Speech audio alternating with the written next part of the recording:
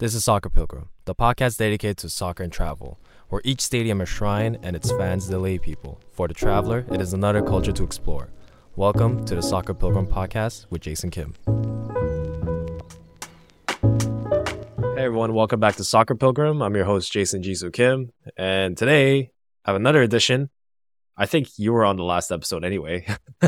I'm rejoined with Ganji. Some Ganji. What's up, Jason? What's up, everyone? What's good? I'm good. As I just told you, I might be a bit under the weather. This is no bueno. But last we spoke, I think we were talking about the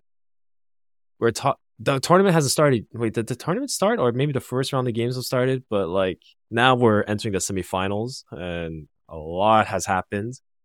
And I'm gonna say this, and I think you might feel the same way. This is by far the weirdest World Cup in terms of highly controversial outside the pitch and everything that's gone down in the organization, the lead up to the tournament that we've known for the last 8 years. But also, this is the most entertaining and funnest World Cup I've ever seen on the pitch so far. Like, there's been too many good storylines I've been developing. And I'm sort of like, I want to hate on this World Cup, but I can't because it's been really good. And part of me knew that would happen because I think we kind of addressed that the first time we spoke about this World Cup in particular, that the sport in itself and the way it's run gives you so many reasons to not like it and to think, you know what, I'm checking out, I'm done. But then the game itself and the storylines that you're saying that develop and the emotions that we feel watching these games always at least win me back. And you know, I'm always, and I knew this would happen. And I also was like, if it didn't happen, that's when I felt like the sport might be in trouble. If this World Cup was terrible, if it was like, I'm very proud that, you know, Africa got to host it, but the 2010 World Cup for me was not the most entertaining. Like, no, it wasn't. Yeah, football wise, it wasn't all that. The only nice story was Ghana. Yeah, that ended like tragically. But if it had that level of football and it was devoid of like really crazy storylines and crazy things happening, I feel like the sport would have taken a hit. Not that it would have died, but it would have taken a hit where people are like, okay, now let's ask ourselves, why did we invest so much of our time, energy, and, you know, resources, some people, into hosting this thing that cost some people's lives, was in a very controversial area, led to so much divisiveness in the world, and on top of it, the spectacle was terrible. But that's not the case. Yeah. For me was, I think one thing I did enjoy was that seeing Canada and Wales play, because Wales hadn't been in the World Cup in 64 years or something like that, and then Canada hadn't been in 36 years. So you had like pretty much two countries that hadn't been in the World Cup in forever that have pretty much no World Cup experience. You know, get to see those fans sing their national anthems for the first time at that stage. I guess it's a moment of patriotism if you're into that. Or for me, I like kind of seeing the cultures at play. So like when I hear the Welsh people sing their national anthem, it's not so much about like, yeah, Wales is the greatest country on the planet, because they definitely don't think like that. It's more like we get to finally, how do I say? We finally get to express ourselves, who we are through this song. You know what I mean? Like, it's like this is the first time we get to sing the Welsh national anthem globally, that everyone's actually gonna be like, oh, that's what Welsh sounds like, kind of, you know, like that's just an example.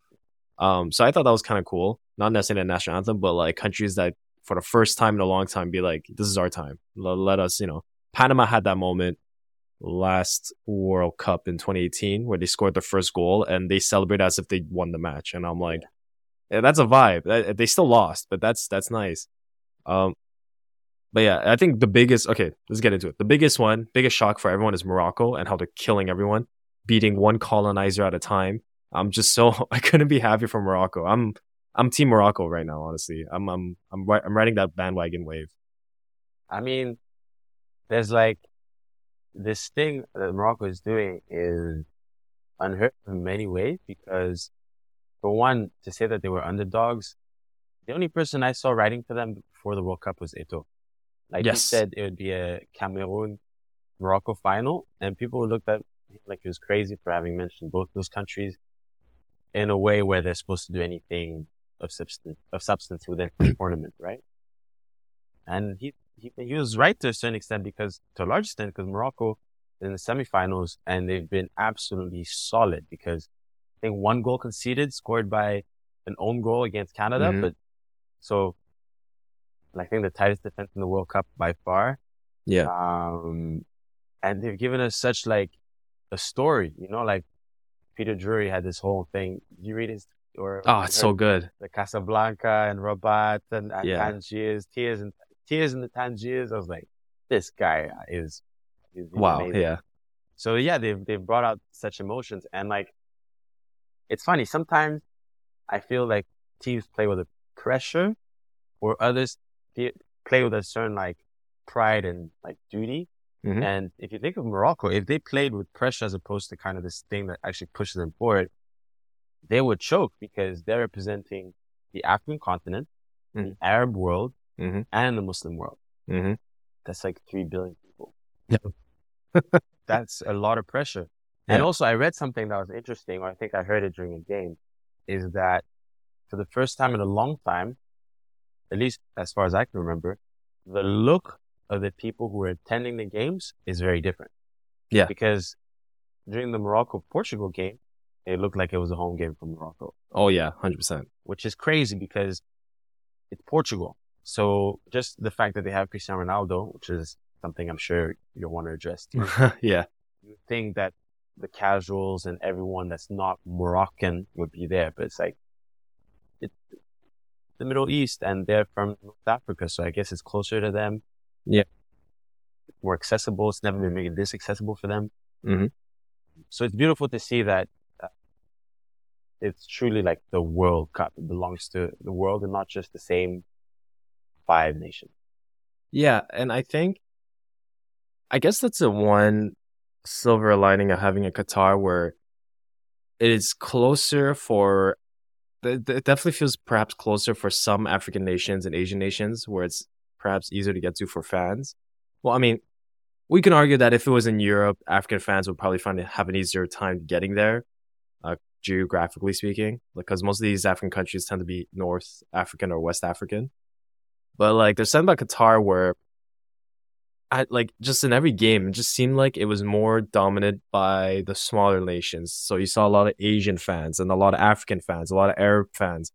Uh, and you also, I mean, Argentina. Okay, first off, I think this World Cup showed me one thing is that Argentinian fans show up. Big time. It doesn't matter where in the world, they're gonna show up as if they're still going to the Bombonera or some sort. Like it is really, I'm really impressed by the Argentinian fans because like every World Cup we love watching Argentinian fans, but for whatever reason, this time around I'm like, wow, you guys like came out as if it was 2014 Rio. Like you were, you guys showed up, and I love that. But this Morocco side is special. There's a Montrealer Nets who I love. Montreal, I think Canada is supporting Morocco because of, especially Montreal. We're all supporting Bonu because he's from the city, and I think that's really awesome. But then, okay, you talked about Portugal. Um, I don't know why you wouldn't play Cristiano Ronaldo. I understand it worked well with Switzerland, and I understand Ramos, Gonçalves Ramos. I understand he's a beast. He's impressive. But a lot of my teammates from one of my group chats are like, this guy's gonna be like a one hit wonder when it comes to World Cups. He's gonna have an amazing World Cup, but after that, he's not gonna be as good because he just had that one James good game. Rodriguez, Ochoa. Ochoa, oh yeah, especially Ochoa. Yeah. I saw meme Ochoa is pretty much like the Mariah Carey Christmas song for the World Cup. Really hair. Yeah. It's like you just see him in nets from Mexico. You're like, oh, it's gonna be a long day. You're gonna, yeah. But did you watch any of those quarterfinal games? So I watched the first day. So Croatia, Brazil, and Argentina, Holland. That was good. But just about the Ronaldo thing, I've seen a lot of backlash on Fernando Santos about him not starting Ronaldo. But I also feel like if you won a game 6-1 and a player is red hot having scored a hat trick, it feels like the bigger controversy was the first game versus Switzerland when he didn't play him.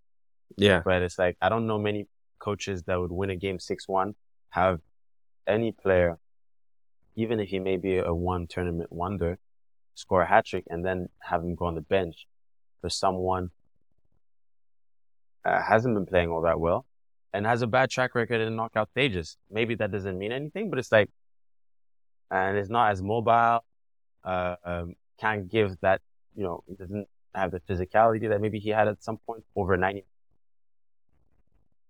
So yeah, I mean, I've heard Figo kind of go at him. I heard Jorginho, Mm. Jorginho, Mm. Cristiano Ronaldo's partner, which Oh, makes sense. Georgina. Georgina, yeah, sorry. Yeah. But I feel like Portugal didn't show up, and Hmm. Bruno Fernandes and João Felix, like all those guys who are, normally certified match winners, Bernardo Silva, they didn't show up, and Morocco was able to hold on. So I think hindsight kind of makes people think, hey, of course you play Ronaldo. It's like, that's his last international game on such a large stage. There's like, yeah, he should have started for sure. But it's like, I don't know. I'd be hard pressed to find a coach that would bench someone that scored a hat trick before. Yeah. Yeah. But I like, but also Ronaldo's a big game player. I think that's why, I don't know. Like, there's a lot of back and forth. And I think most Portuguese fans would agree that Ronaldo ought to have started. But it's easy to say that in hindsight because most of us were quite confident saying, like, you know what?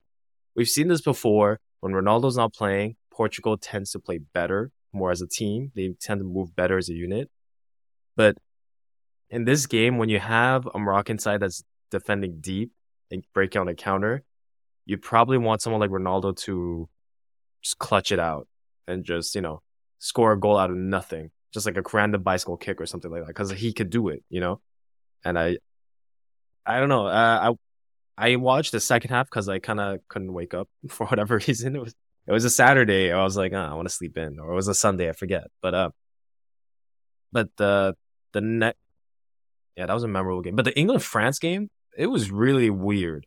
Like not the game itself, but the refereeing was really suspect. I don't know about you, but there were some calls where I'm like, what are you doing, dude? Like, you shouldn't be reffing at this level. You know what I mean? I didn't watch it, but I You didn't watch heard, it. Oh, okay. it broke Responsible. I was working, and because I knew it would torture me to like follow it, I just left my phone and put it far away from me. I only checked the score like the last 5 minutes because I didn't want to do that to myself. But no, but I heard a lot of people saying that the referee was questionable. Oh, Questions of like possible corruption and stuff like that, which is not completely out of the realm. But I also have a theory. I'm a boxing fan, and they say you need to knock out the champ. Like, you can't have it go to decision. No, you boxing the world champion. Put his lights out. So I feel like England, and also if Harry Kane scores that penalty, I don't think we're talking about this as much. No, because like at the end it would be all forgiven, kind of. You know what I mean? It's like, oh yeah, that was a little obstacle, little hurdle. The referee was a bit sus, but we managed to overcome, and now it's coming home, and ha ha ha. The English talk a lot. Yeah, we know. Yeah, I was so happy. But what's funny is that the corruption talk. I had some like one of my friends. She's not a big football fan, but she's like very proud to be French.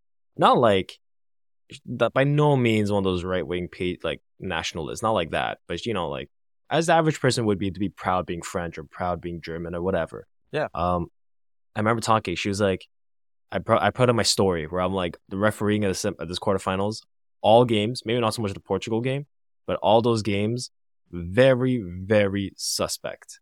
Or it was like relatively speaking suspect. Even Argentina, they won against Holland, against the Netherlands, and they were still complaining about the refs, which I was like, you must have been a horrible ref when the winning team is saying this was not good refereeing. Or anyway. Or they felt like they shouldn't have gone to penalties, but whatever.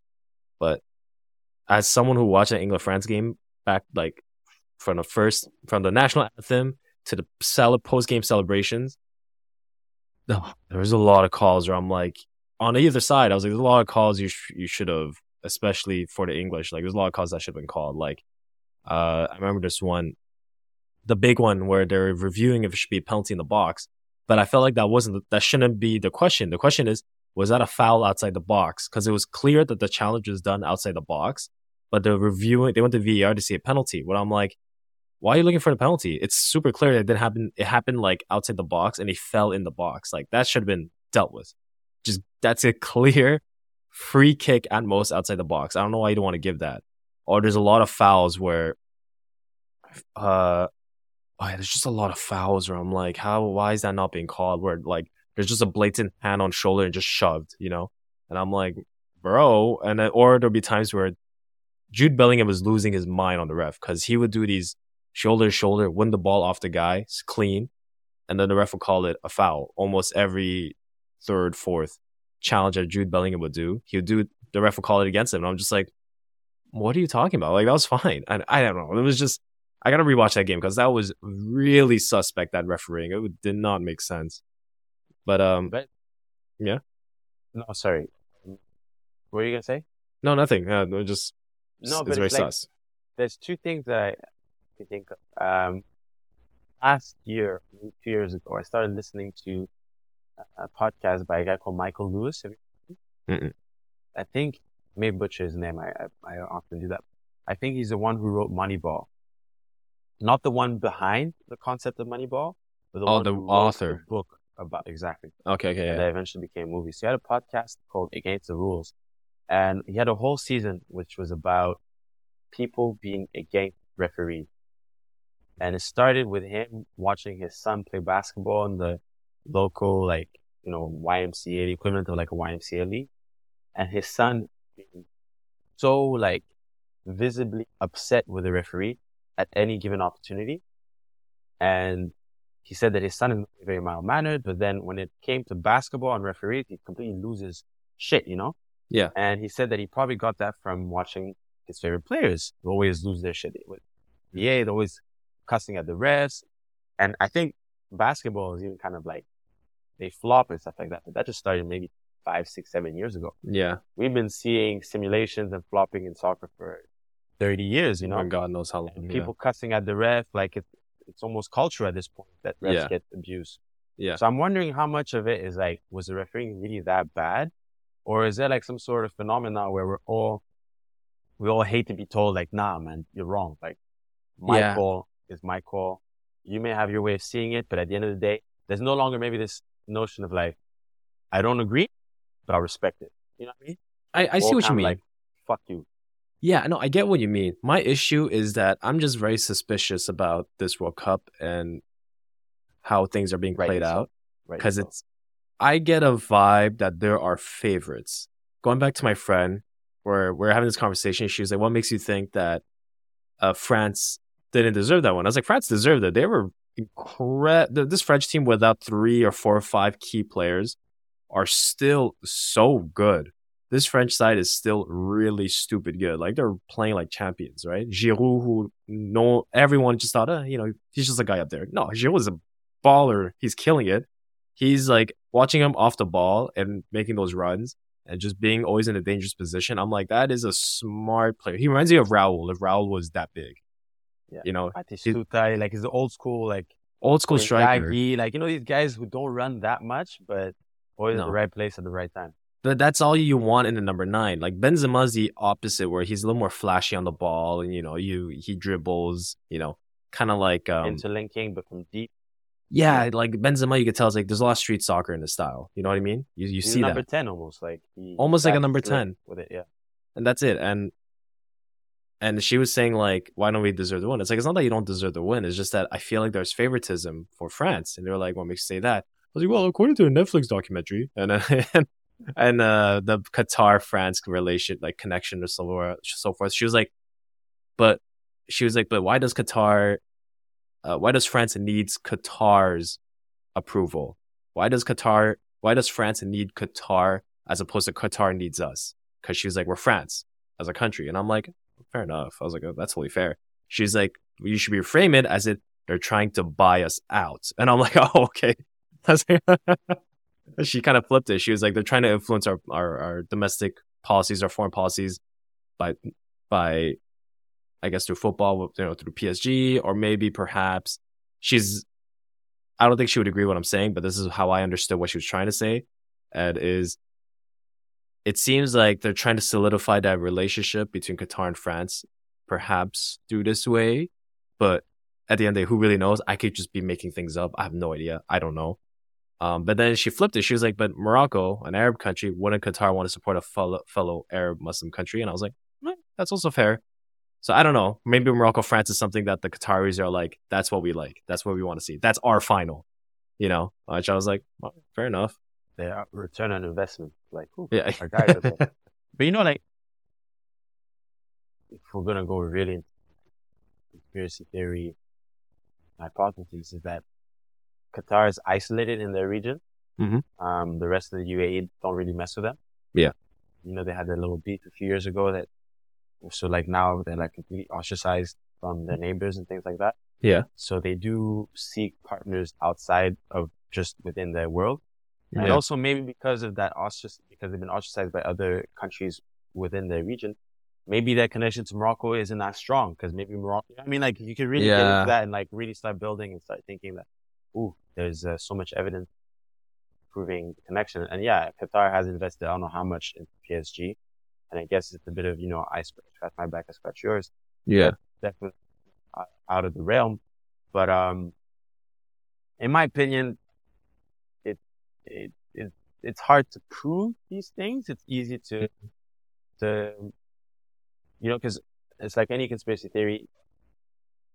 Even if I show you 1,500,000 pieces of evidence against conspiracy, mm-hmm. people will hold on to that one thing and be like, but still, you can't answer this one thing, which is legitimate. But it's also annoying because sometimes like I appreciate the spirit of conspiracy where it's always questioning the fact itself, which is great sometimes. Like, like how truthful is this produced fact? We can go to the weeds of it, but then it gets annoying where you show all the evidence. It comes from legitimate sources of people who have no motivation to deceive you. And then they're always like, but like, I still have to question everything. It's like, no, stop. The truth is before you. Like, you don't need to go any further. That's kind of where conspiracy theorists turn me off. It's like they just don't want to. They will never acquiesce to reality at times. And I'm like, bro, just accept the fact that the world is way more boring than you make it out to be. I think, and people aren't as conniving. I think people are more opportunists where they can find an opportunity and make the most of it. Conspiracy theories often imply that there are few people who are able to just manipulate the whole world and everyone else is just kind of blind and dumb to it. And to a certain degree, some people do have power for sure. Yeah. But I don't think that it's necessarily a group of people just there and they're just kind of getting their way. So I don't think you have the answers, Kanye West. No, Kanye definitely has no answers. Because he's really tapped into that market of people who just question everything and who will. Mm-hmm. I think the questioning, being cynical is you question things in order to get to the truth. Yes. So some people are just cynical and happy to be cynical. Yeah. It's just, they just stay in there and then, getting to the truth is not really that important anymore. It's just, I'm entrenched in a position. Yeah. And you can never tell me otherwise. Yeah, that's sad. It's sad because you're living your life with visors on, and it's too bad. And terrible visors. Like, who wants to live in a world where you're actively suspicious of everything and everyone? And those people are vibe kills, and I'm like, don't come to my party. Do you know the planet is actually flat? I'm like, no, stop it. It's not flat. Do you know actually? Like, it's not funny anymore. There was a time where I was like, what? Okay, cool. Let me hear you out. Huh? What? Okay, fair. But now it's just like, you can't be this dumb, bro. Like, you know what I mean? Yeah. I have a question for you. What do you think of Neymar in World Cups? And what do you think of Neymar's, that's a big question, maybe his legacy as a player? And how does this World Cup fit into your narrative of him? Because I have strong opinions on that. Something tells me this World Cup is not, his attitude coming into this World Cup doesn't feel the same as the 2018 World Cup. You know what I mean?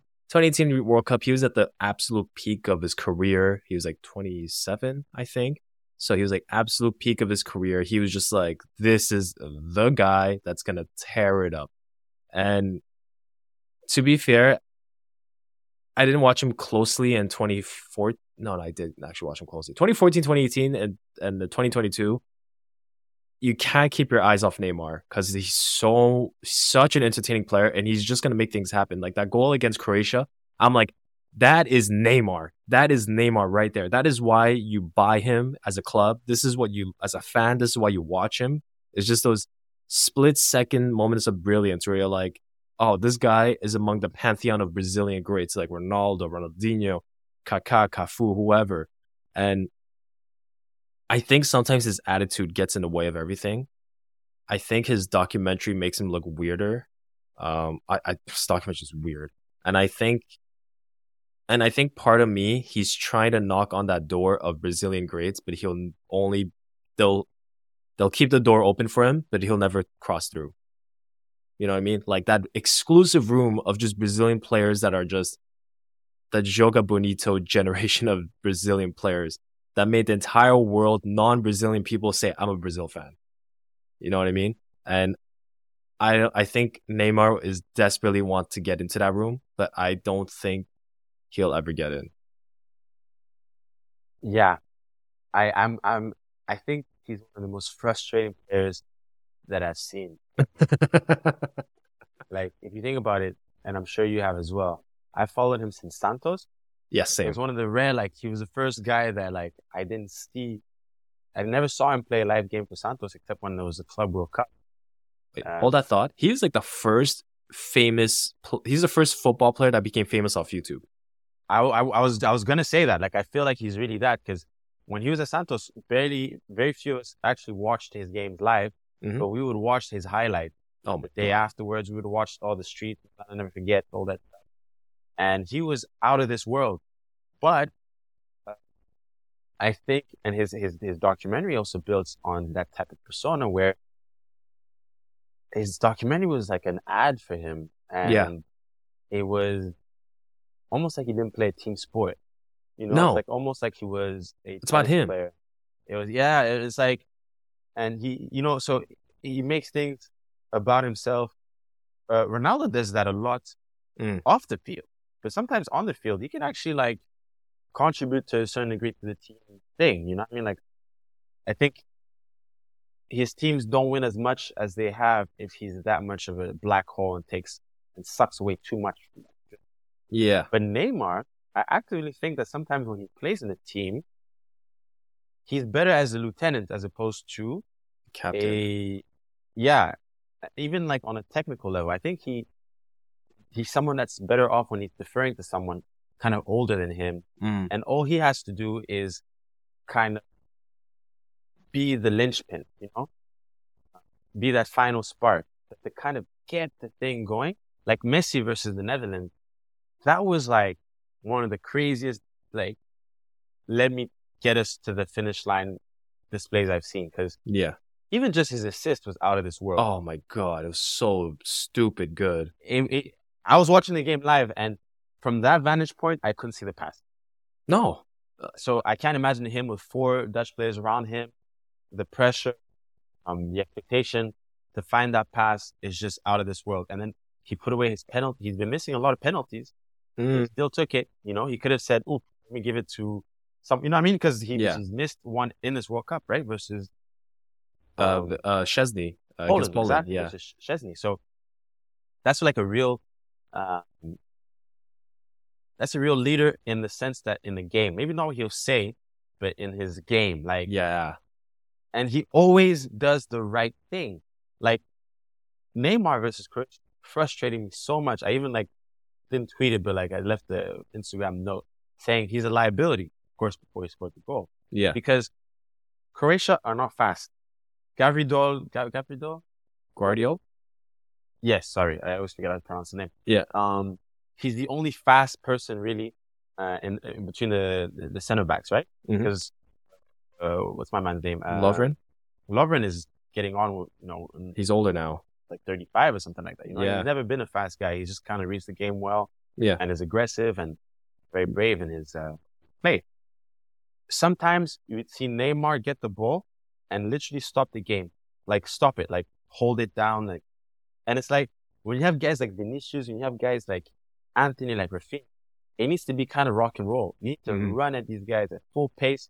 And then like, you know what I mean? Like don't slow the game down and allow the Brozovic, the Kovacic, the Modric to kind of get back in position and to like, be able to provide numbers and block off potential, 1-2s. He managed to do it once in the 106th minute. But before then, like, I was just like, you guys have the most excited, like when he plays with Mbappe, there are games where he just gets the ball, pivot, boom, belts it like from Mbappe. Vinicius and Rafinha can both do the same thing. And I was just like, why aren't you guys going at them? Like, why aren't you guys playing to your strengths? You know, as soon as you slow the game down, Croatia love that because they play a slow game. You know, between Modric, Kovacic, and Brozovic, they'll lose the game only twice in the whole game. They'll lose the ball, only twice. So why play to their rhythm, to their game? No, turn it into and you can see they didn't have like the Samba feel that they had against Korea, because of course Korea was attacking more, so they're more vulnerable to the counter. But it's like, where was that enthusiasm? Where was that like, we can smell blood and we're going for it? I didn't see that from them or Portugal. It's weird. I think I have a theory. I have an underlying theory that the countries, it seems like with this generation of players, I think the generation of players we watched growing up, this is what it seems like. They've dealt with that pressure well. They rose to the occasion and they fed off that pressure. That's what it seemed like with the older generation of players. This generation of players, and I could be out of pocket saying this, but what I've noticed that the countries that have the most national pressure on them can't seem to cope. Like when Brazil played Korea, there was no pressure. It's Korea. This is an easy dub for us. This is an easy one, which it was, and they played beautifully. And Korea obviously had no pressure, but they just knew we're playing Brazil. Like we'll take our chances. We have good players. We have a Portuguese coach that that definitely understands Brazilian football more than us, the regular Korean player. And they lost, which is fine. That's kind of like what's supposed to happen if we're being honest. And then they go against Croatia, some finalists at the last World Cup. A lot of experience. Those players who were there were still there, but older, but a lot of experience.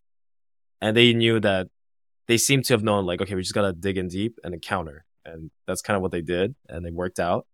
And I felt like when they equalized, something in the Brazilian mentality went like, oh, shit. You know what I mean? They're just like, oh, no, we thought we had this in the bag, but no, it's not over. And it kind of demoralized them. Because now you have to deal with that psychological pressure of like, oh man, they bounced back. Now it's back to square one. And then everyone at home is going to eat us alive, which they definitely did. The Brazilian media, our fans are in the stadium. They're going to eat us alive. Everyone's just going to be upset. And we're just still recovering from the 7-1 loss to Germany. Because that's honestly, I feel like they're still recovering from that. Until they actually play and beat Germany 4-0, 5-0 or whatever, then they'll be good. And I think that's what happened to Brazil. It's just that they're all superstars that play for clubs that have high pressure, but they play in leagues that they're going to win no matter what, you know? So my question for them is, I don't think you're used to losing. You know what I mean? Like, it's, if you learn how to lose, you become better winners. That's always been my philosophy. Yeah, and you know, I think it's not only if you learn how to lose, but sometimes I think if you learn how to lose, you end up also learning how to win ugly. Yes. And learn how to like itch out a victory. And it's all about being pretty.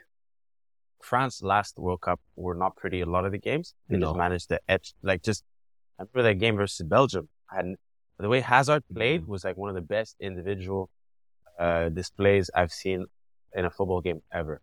Yeah. It was unplayable. I remember that. France weren't that good. Scored one goal, shut the shit down and said, all right, that's it.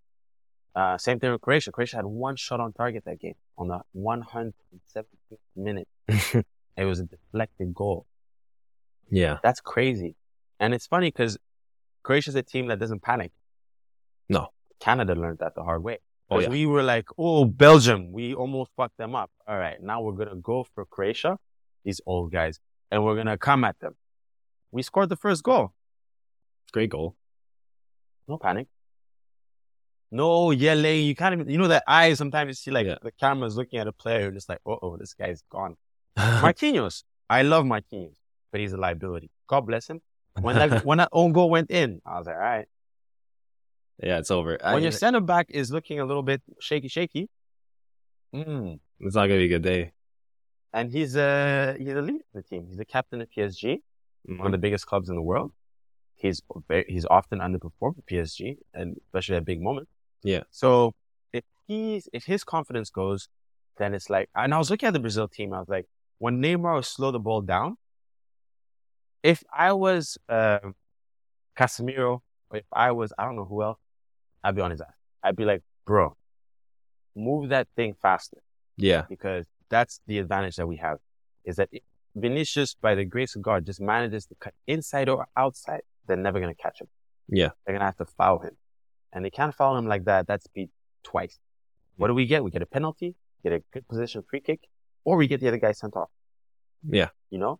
But it's like, I did not see, and I think some teams also thrive on momentum. So when they're playing Korea and they're, really dominant, they build on that. So Yeah. when they're playing a team that's not shaking or nothing like that, like, they have a hard time getting into that, in the flow of things. But I feel like we haven't talked about the Argentina game, which is No, one of we're the getting to that craziest point. games I've ever seen in my life. Let's jump into it because like I'm happy for Croatia. A little anecdote: I was at work, and then do you know how there's like a little food court right in front of the restaurant? Yeah. I love all the neutral fans. All the neutral fans who aren't necessarily footy fans, they just like watching World Cup, which I think is the majority of people. Which I love the fact that those people are always. I don't watch soccer, but I watch the World Cup, and I'm like, I like you. Like you're open minded to watch something that is fun and beautiful. They were all Croatia fans. They were like, yeah, Brazil lost. They're all supporting the underdogs. And then the Netherlands Argentina game, they're watching on a TV in another restaurant where they were like, the TV was live and direct, and we had like a 10-second delay on our laptop or 20-second delay. And then we're like, I think it was penalties. Yeah, it was penalties. And basically I was like, who won? And he was like, Argentina won. I was like, how do you know? He's like, look behind you. And I look behind me and I just see all the people watching that World Cup, the penalty the penalty shootouts.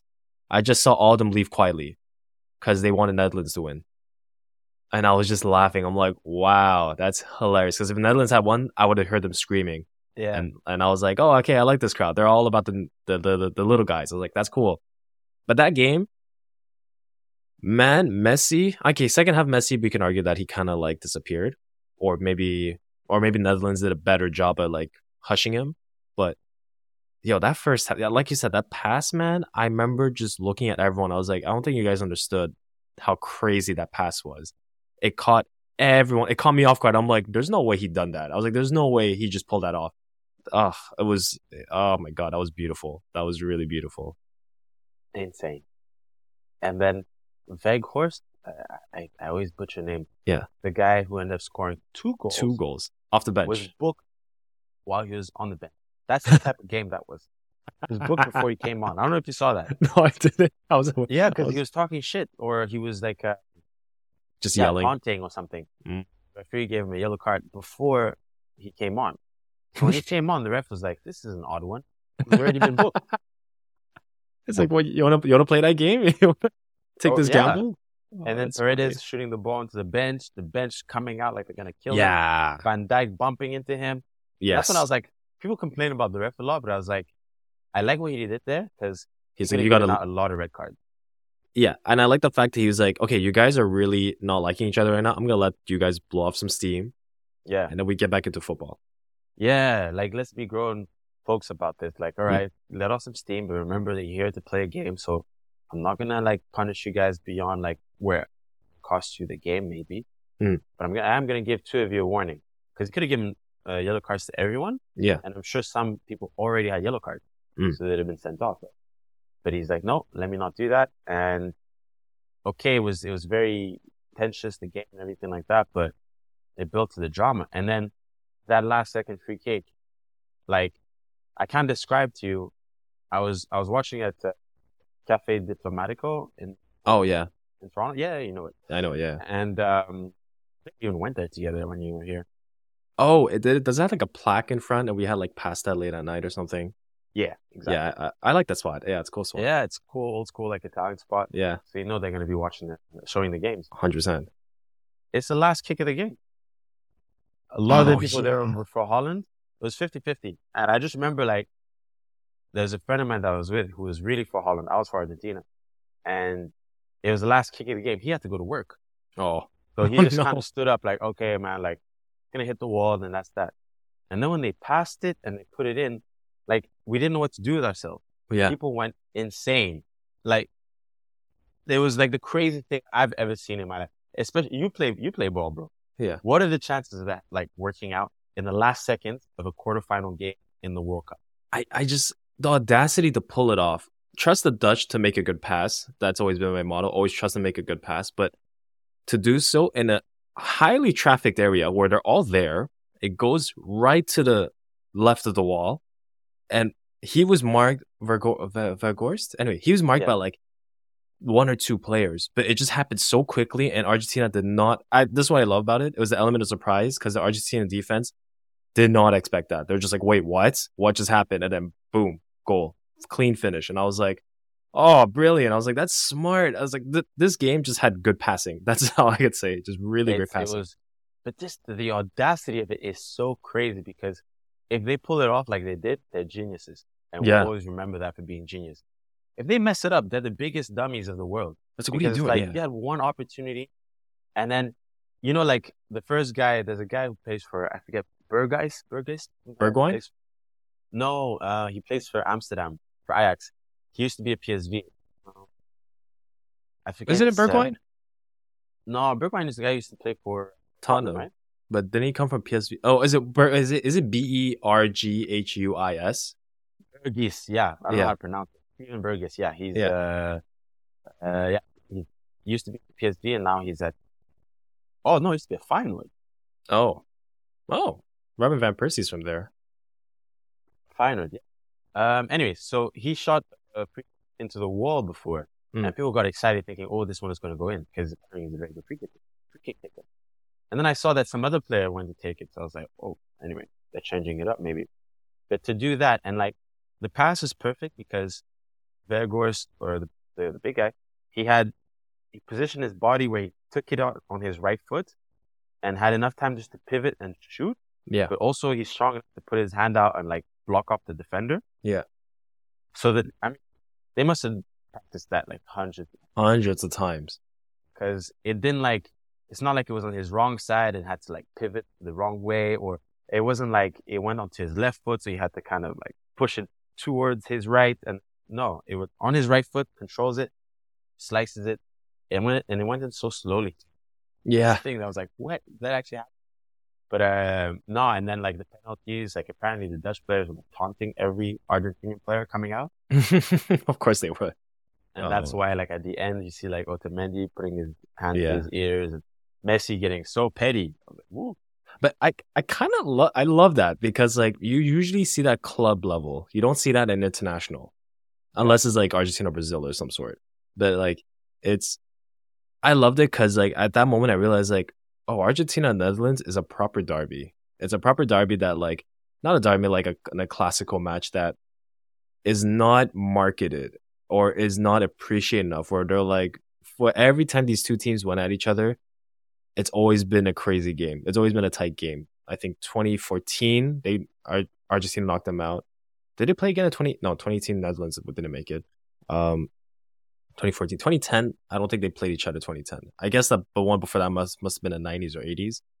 But there was one 1998 when Bergkamp scored that goal where he controls it with his right. Oh yeah, nutmegs the guy and then slices outside of the boot to the top corner. Yeah, that's. And I think also the 1978 final. I only know that because they were showing that before the game. The first time Argentina won it, it was versus the Netherlands in the final. I think Johan Cruyff lost that game. You see, this is like the type of rivalry that it's not obvious, but when you look at the history, you're just like, oh, these countries have been added for time.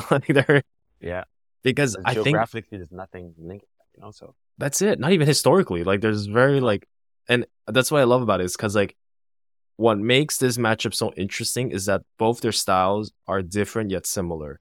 Highly technical. They're highly technical teams, and they both countries rely a lot. Like a lot of players in both countries play a lot of street football, and so that's when you get that urban technicality that comes in, and you just see that, and it's fun. And then also they export more players than they keep within, and it's I don't know. It's just like I see a lot of similarities, and I'm like, of course, this would be a good matchup because even the way they played has completely influenced the regions they're from.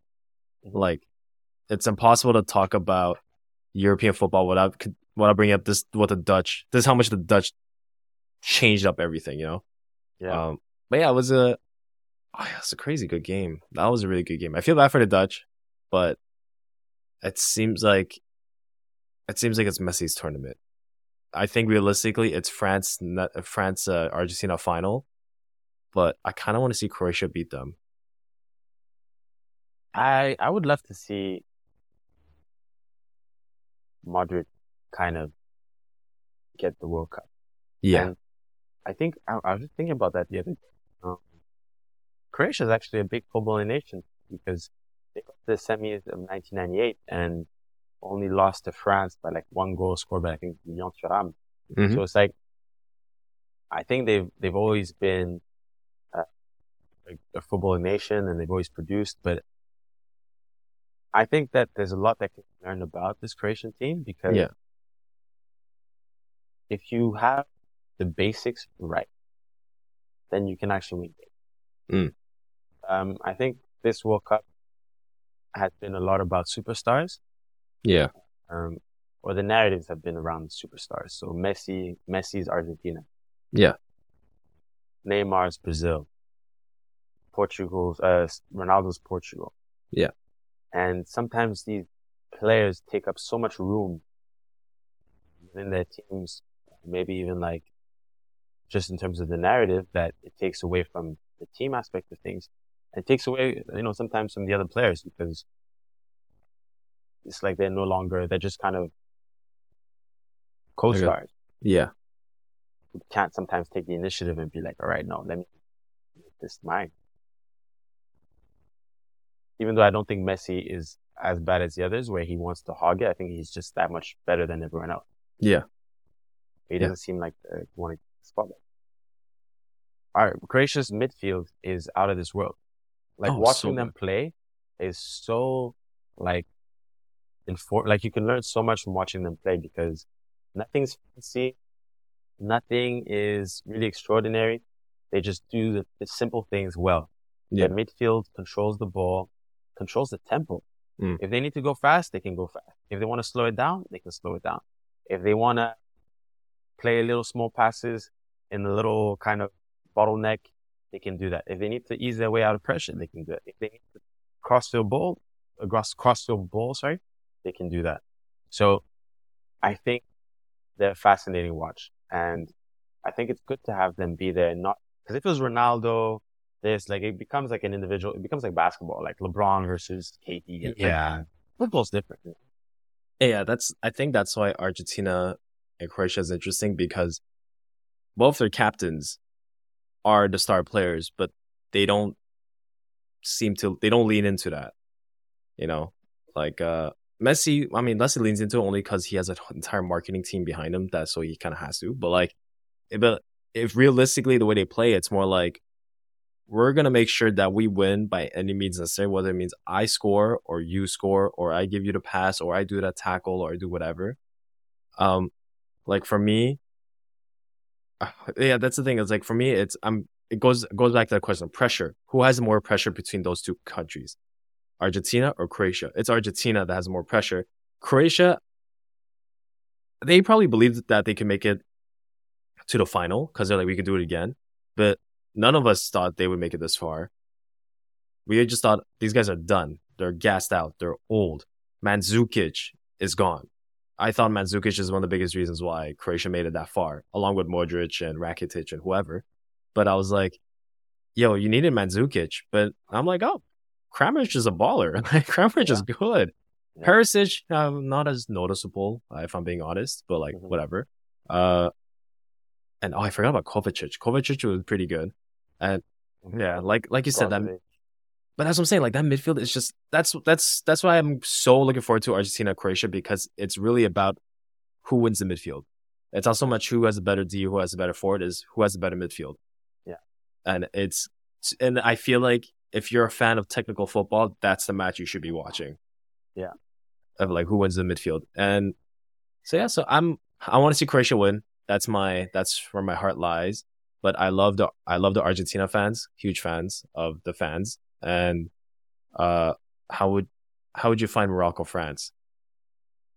Morocco.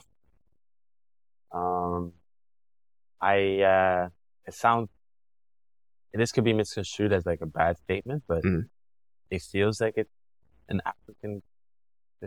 France have a lot of players of African origin. Yeah, which I'm very happy about. Yeah, and Morocco, of course, obviously is the last team standing. So technically, I could say that whatever the result, I would be happy. My heart says that I would like Morocco to win, simply because to see an African team in the final would be surreal and would be a dream come true. In terms of what they can actually do against France is something else. Yeah. They have so many game wins. And unlike Portugal, they have the experience in these big tournaments. Yeah. No disrespect to like Man U, but like Bruno Fernandes plays for Man U. He hasn't had big tournament experience like that. No. Like getting to the latter stages of the Champions League, getting to the latter stages of like the Euros. They do have like Ronaldo and Pepe, but a lot of the team is the new guard who play in teams sometimes where they are very domestically, like, Bernardo Silva, João Cancelo, but France have like winners who've won big stage and often been the reason why they've won. Like, if you think about it, Kingsley Coman scored a Champions League winning goal. Yeah. Yeah. Mbappe has scored a World Cup winning goal. Griezmann, did he score in the last World Cup final? He did. I think it was I think he took a free kick and it led to an own goal. Yeah, something like that. Giroud is France's all-time top leading scorer. So there's like that much depth. Yeah. Varane has won everything over like twice. Yeah, literally. And also like the players that are younger and don't have that experience are often side by side with someone who does. So it's like a good mix. And even if they're not like certified winners, they play for big clubs. AC, Theo Hernandez, even though he kind of lost his mind against England. Yeah. Upamecano, Koundé, like, these are, so Morocco, it's going to be the best and greatest test of what they have. And Tchouaméni is like, bossing it for Real as well. Yeah. He's kind of slipped into that Pogba, but maybe with like less of the creativity. But Griezmann has taken up that mantle of being like a creative force. Yeah. So I think that when you get to this stage of a big tournament, I think like Canada, that's another example, but on a different level, experience counts. Yeah. If you have experience in this tournament, if you have experience with like expectation and people looking at you like, yes. I think that might be the step too far from Morocco. That's my intellectual thing saying. My heart is saying. Yeah, I think that's fair. Especially that Size is injured. So without Size on D, that's a player, captain. Yeah. Big miss. Especially when you're coming up against a power. Like, how are you supposed to defend that French side that's coming at your full tilt with those players? What do you do? You know what I mean? Like, that's like a legitimate question I have. I'm like, what do you do? Because you have Mbappe that if you stick to him, he'll beat you on a foot race. He destroyed Kyle Walker on that one-on-one foot race towards the end of the England-France game. And I was just like, and I remember the commentator was saying like, that definitely hurt Kyle Walker's ego right there. Because like Kyle Walker's quick, but Mbappe made him look like whatever, bro. And also Giroud, who's just, like I said, who's just like Raul, just finds those pockets, and he's a big guy too. And you give him that half a space, you've already made a mistake. And who usually plays on the other side of the wing for France? No, Griezmann's number. Dembele. Oh my God. Okay, yeah. He's having a good tournament. A dribble master, and that's another guy you can't give him space. And even if you step to him, he wants you to do that because he'll just find a way to dribble around you. And Exactly. it's Inside, outside, right foot, left foot. this Doesn't French matter. team is stupid. It's stupid good without Benzema, Pogba, Conte, and whoever. Yeah, I think this. If I'm being honest, I think this France team, if it's a France Argentina final, who's gonna take it? I think it's France. I think so too, but that would be a game because France kicked out Argentina. Argentina last time, quarterfinal. I remember that Mhm. that goal, the 1-2, Giroud and Mbappe scoring finally. Pavard, Oh, that the right goal, the volley. the volley. Ooh. So That's there's what I'm history saying. there too, you know? That's what I'm saying, and it's Messi playing in Paris, you know, Maria hasn't played in Paris a long time, Paredes as well. yeah, So, there's a lot of, the narrative would be very interesting to see unfold. yeah. What happened in the final. But then like, if it's Croatia Morocco final, who do you give it to? Who do you think is gonna win? I think Croatia. Croatia, just because I think if they get to that point, I think just their sheer experience, Mhm. we'll see them over the line. But then again, if Morocco manages to beat France, then maybe they will have gained enough confidence overshadow that. I still think if it had to be Morocco, Croatia, I think it would be Croatia. And if Yeah. it had to be like Morocco, Argentina, Argentina's. Yeah, I just feel like whatever team has the more experience in the final to withstand the jitters and Yeah. the the nerves, I think they would make it. Or And oh, yeah, sorry. or Finish your thought. oh no, and as like lest we forget, Argentina also have in recent history World Cup final.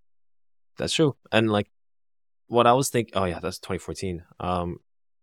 Or it's a 2018 rematch final, France Croatia. That'd be so strange. That'd be so strange. But then it'd be interesting if Croatia won that second game. It's kind of like a boxing match. You know what I mean? It's like you win the first, win the first fight. Yeah. I win the second fight. Can't wait for that trilogy, the third fight. You know, but it's like then you create a new proper rivalry between Croatia and France. Again, super random, but for whatever Yeah. reason, it'll Yeah. be fun. And it's also Croatia only has like 4 million people versus France that has like Beautiful. 60 or 40 million or 60. something. And it's former like world power. I mean, still, like, it was formerly like one of the biggest and largest empires the world has ever seen. Yeah, and it's No, it's true. And I think my question is, and what makes a Croatia different from, let's say, Senegal or help me think of another nation. Or even nation that India. have- yeah, like what exactly? Yeah, thank you. Like you can't tell me that, or even China, because you know China have tried to become good. No, at soccer. they failed, but they tried. But you know, like just the soft power itself would have a lot of, you know, they're not naive to what that would do as a statement if China were to win the World Yeah. Cup, you know? So I wonder, like, what is it? Is it just a question of resources? Is it just a question of, you know, like, so also I'm curious about that for Canada because we've qualified now, first time in 36 years. Not the showing that we wanted, but we still have a lot to be proud of. Yeah. The next World Cup, we're qualified. So it's like, how do we become more of a Croatia as opposed to Senegal or in India? Yeah. Like Senegal, I'm only picking on them because they're a footballing nation that has a lot of great talent, but just never manages to kind of click, overcome the expectations, you know? Yeah, I think it's geography, to be honest. Because like, if you look at Croatia, small country, but they're constantly playing against the best teams in the world. And if not the best teams in the world, they're constantly playing against the second best teams in the world. You know what I mean? So like in any friendly or Euros or Nations League, they could be playing Italy, Spain, Portugal, France, England, Netherlands, Germany, Austria, whoever. Or even Croatia, Serbia can be massive. But like you're playing against these countries that at club level and international level, they're constantly playing against each other. It's kind of like, do you know that book, Guns, Germs, and Steel?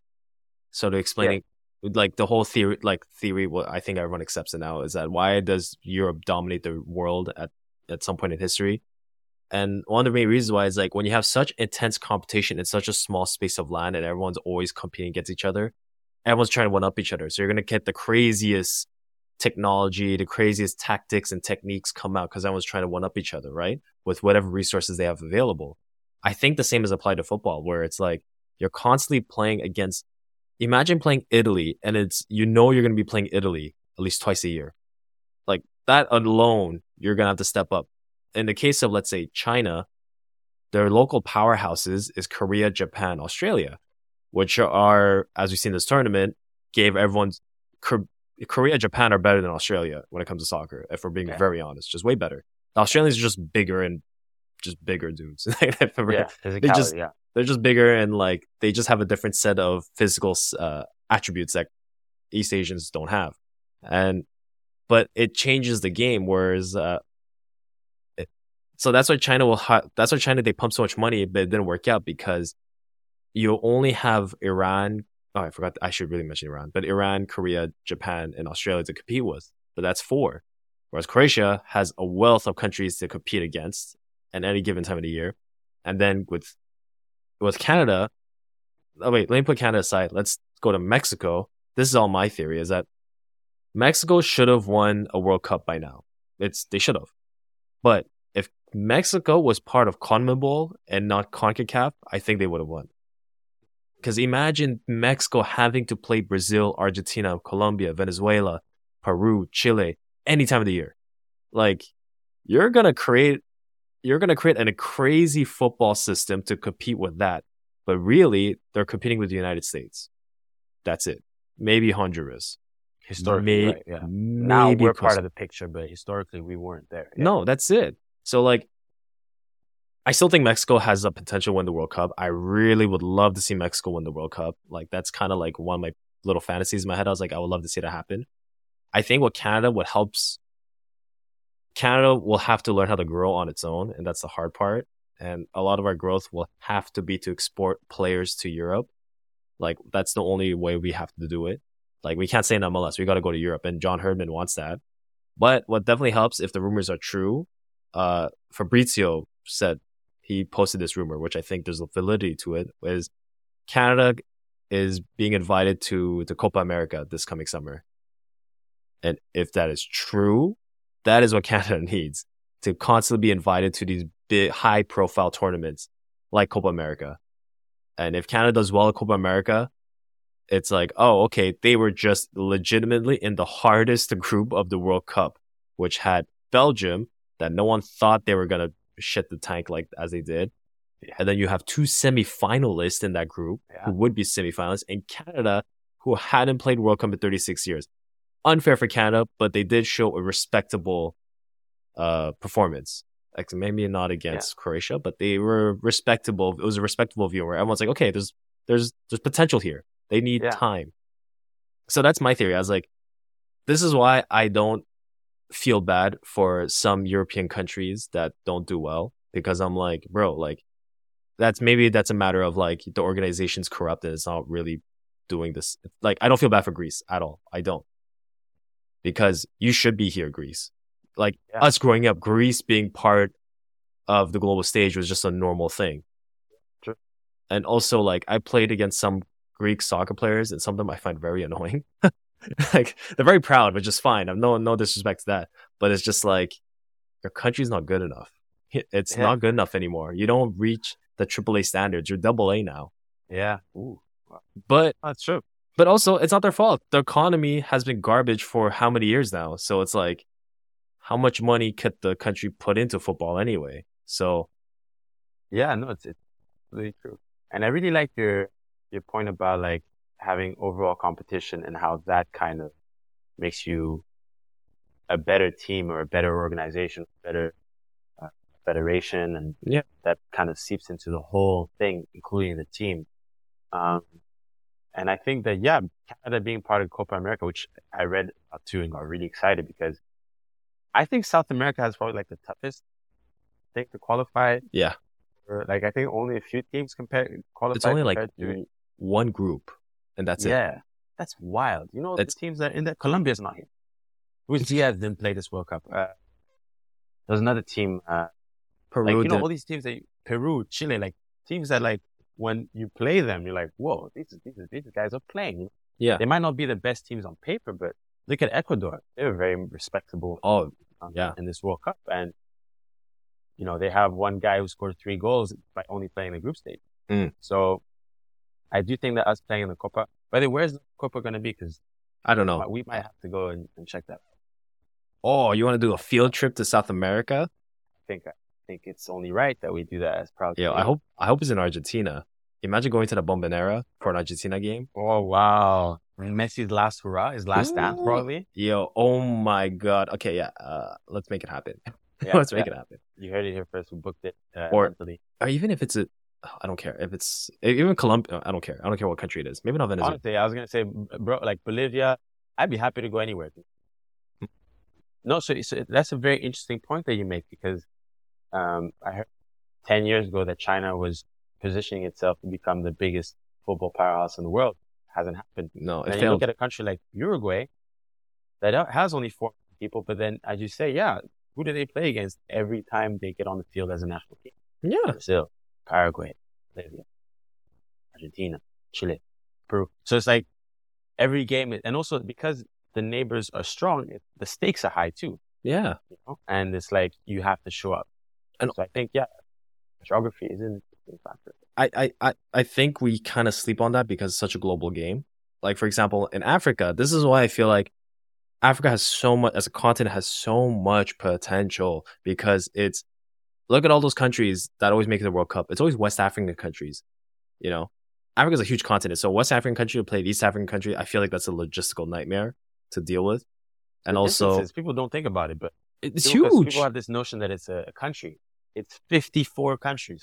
But that's what I'm saying. A lot of countries. But that's it. And it's like, so Africa, its issue is it's so big. How do you even get all these countries to play against each other? So all those competition kind of become, what I've seen, localized within specific regions. So North Africa and West Africa. And if you think about, let's say, again, the geography and transportation, Europeans tend to go first, North Africa and West Africa, because that's the easiest part to get to first. So if you're thinking about doing friendlies in Europe, if those countries have an easier time getting there. So you have East Africa that kind of doesn't have that access. They have to look towards Asia, and that's not really viable, if we're being honest. And South Africa is on its own, and they should be better, but they're not. They have the money, and they have no excuse. South Africa, yeah. I mean, perhaps the best excuse is corruption, which, I feel like that's too much of an easy scapegoat for anything African. That's like, oh, it's just corruption. And it's like, yeah, but that exists everywhere. But, That is a very good point. But I think, one point that makes it, or one instant that made it very clear that just the sheer logistic nightmare of it all is the AFCON that happened. Not this one just now. I forget what that was, but Cameroon. Egypt. Yeah, the Egypt one. Yeah. A lot of the games, a lot of the stadiums in the earlier groups were empty. And people were like, oh, this poor continent isn't able to... And it's like, some people were like, no, guys, it's like, already it's very expensive just going to a game. But then just getting there, it's not like... It's easier for some countries to go from wherever you are to Europe and then fly down to Egypt. Yeah. You know how crazy that is? That's ridiculous. Leave the continent to come back to it. So a lot of people wanted to go to the games, but it was a logistical nightmare to get there. So just like, no, let's not bother. What's the point? So once Egypt wasn't in there anymore, I think the final was Algeria, Senegal, and Algeria won. So at least those two countries not too far away, so they can kind of get there. Algeria, of course, is neighbors of Egypt.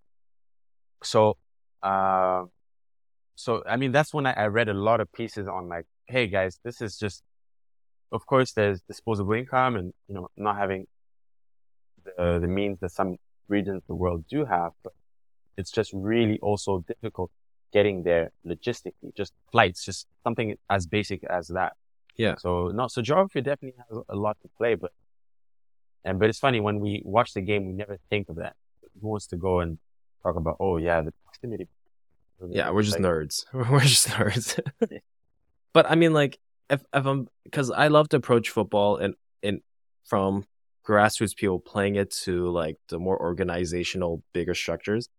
I love approaching it as like a social scientist because that's all I know what to do from my educational background is how to be a social scientist.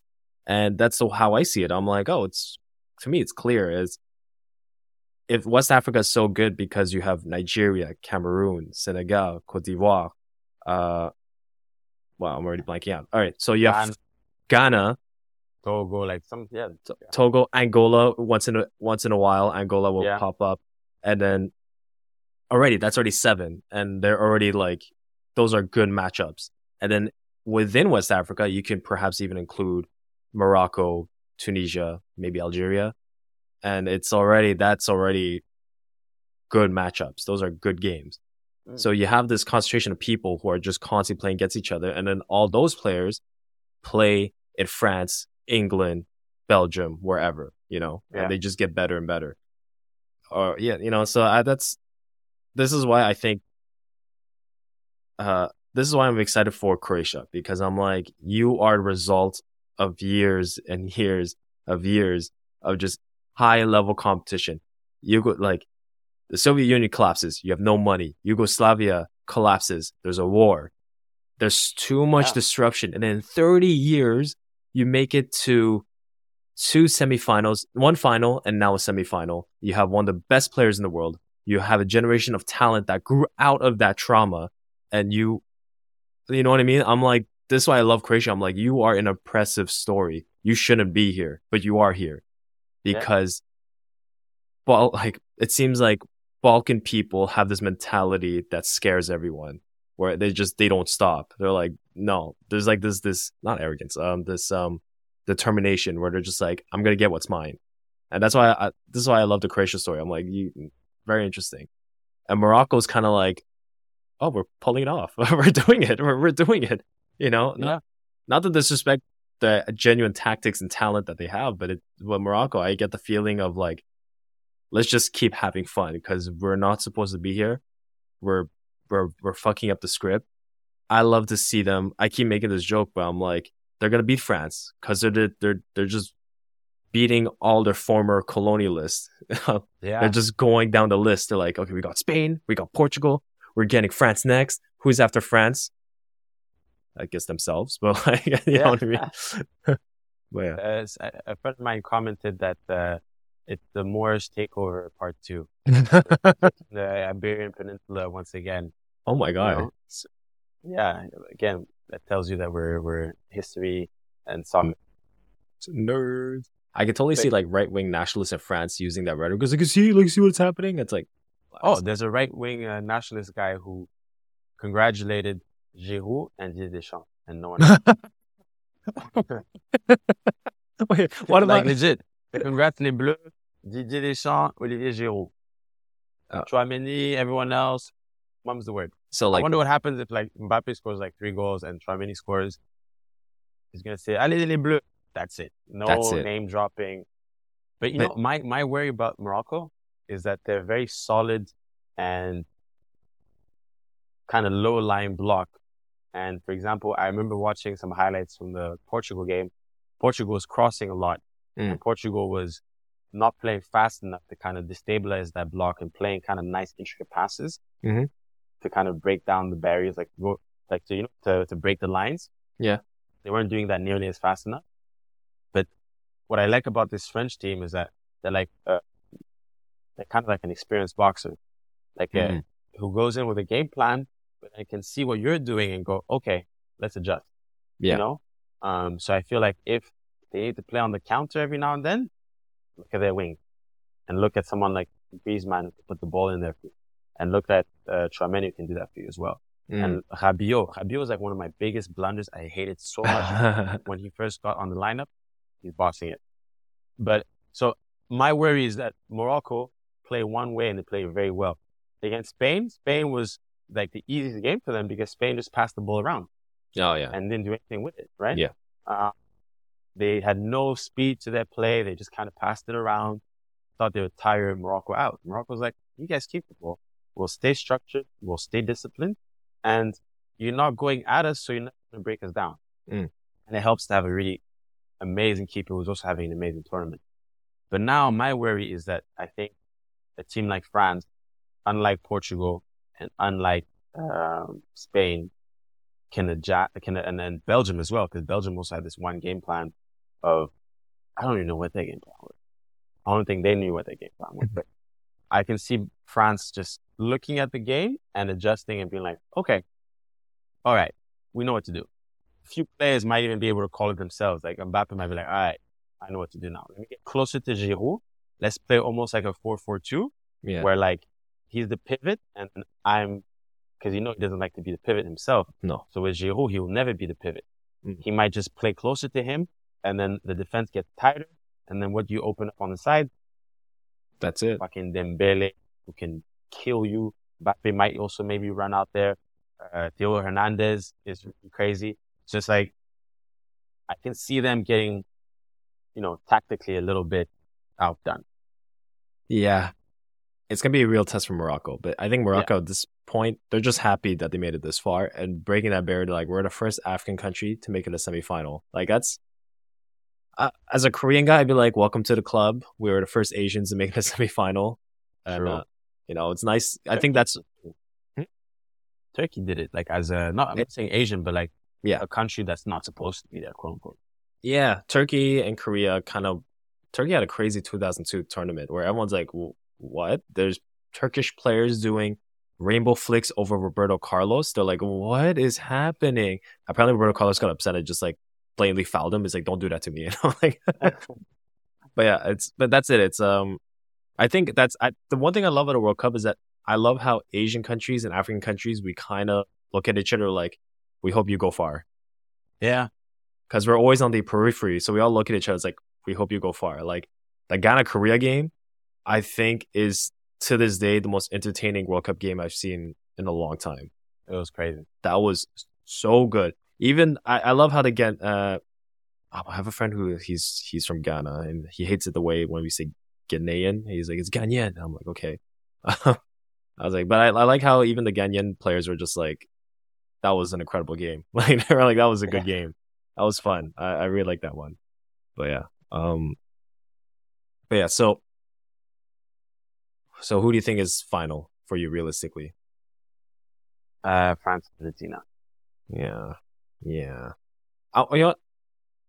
Croatia, France. I want a rematch. Croatia, France. I want a rematch. Mind you, I've been wrong about everything this World Cup. I thought Canada was going to go to round of 16. Me too.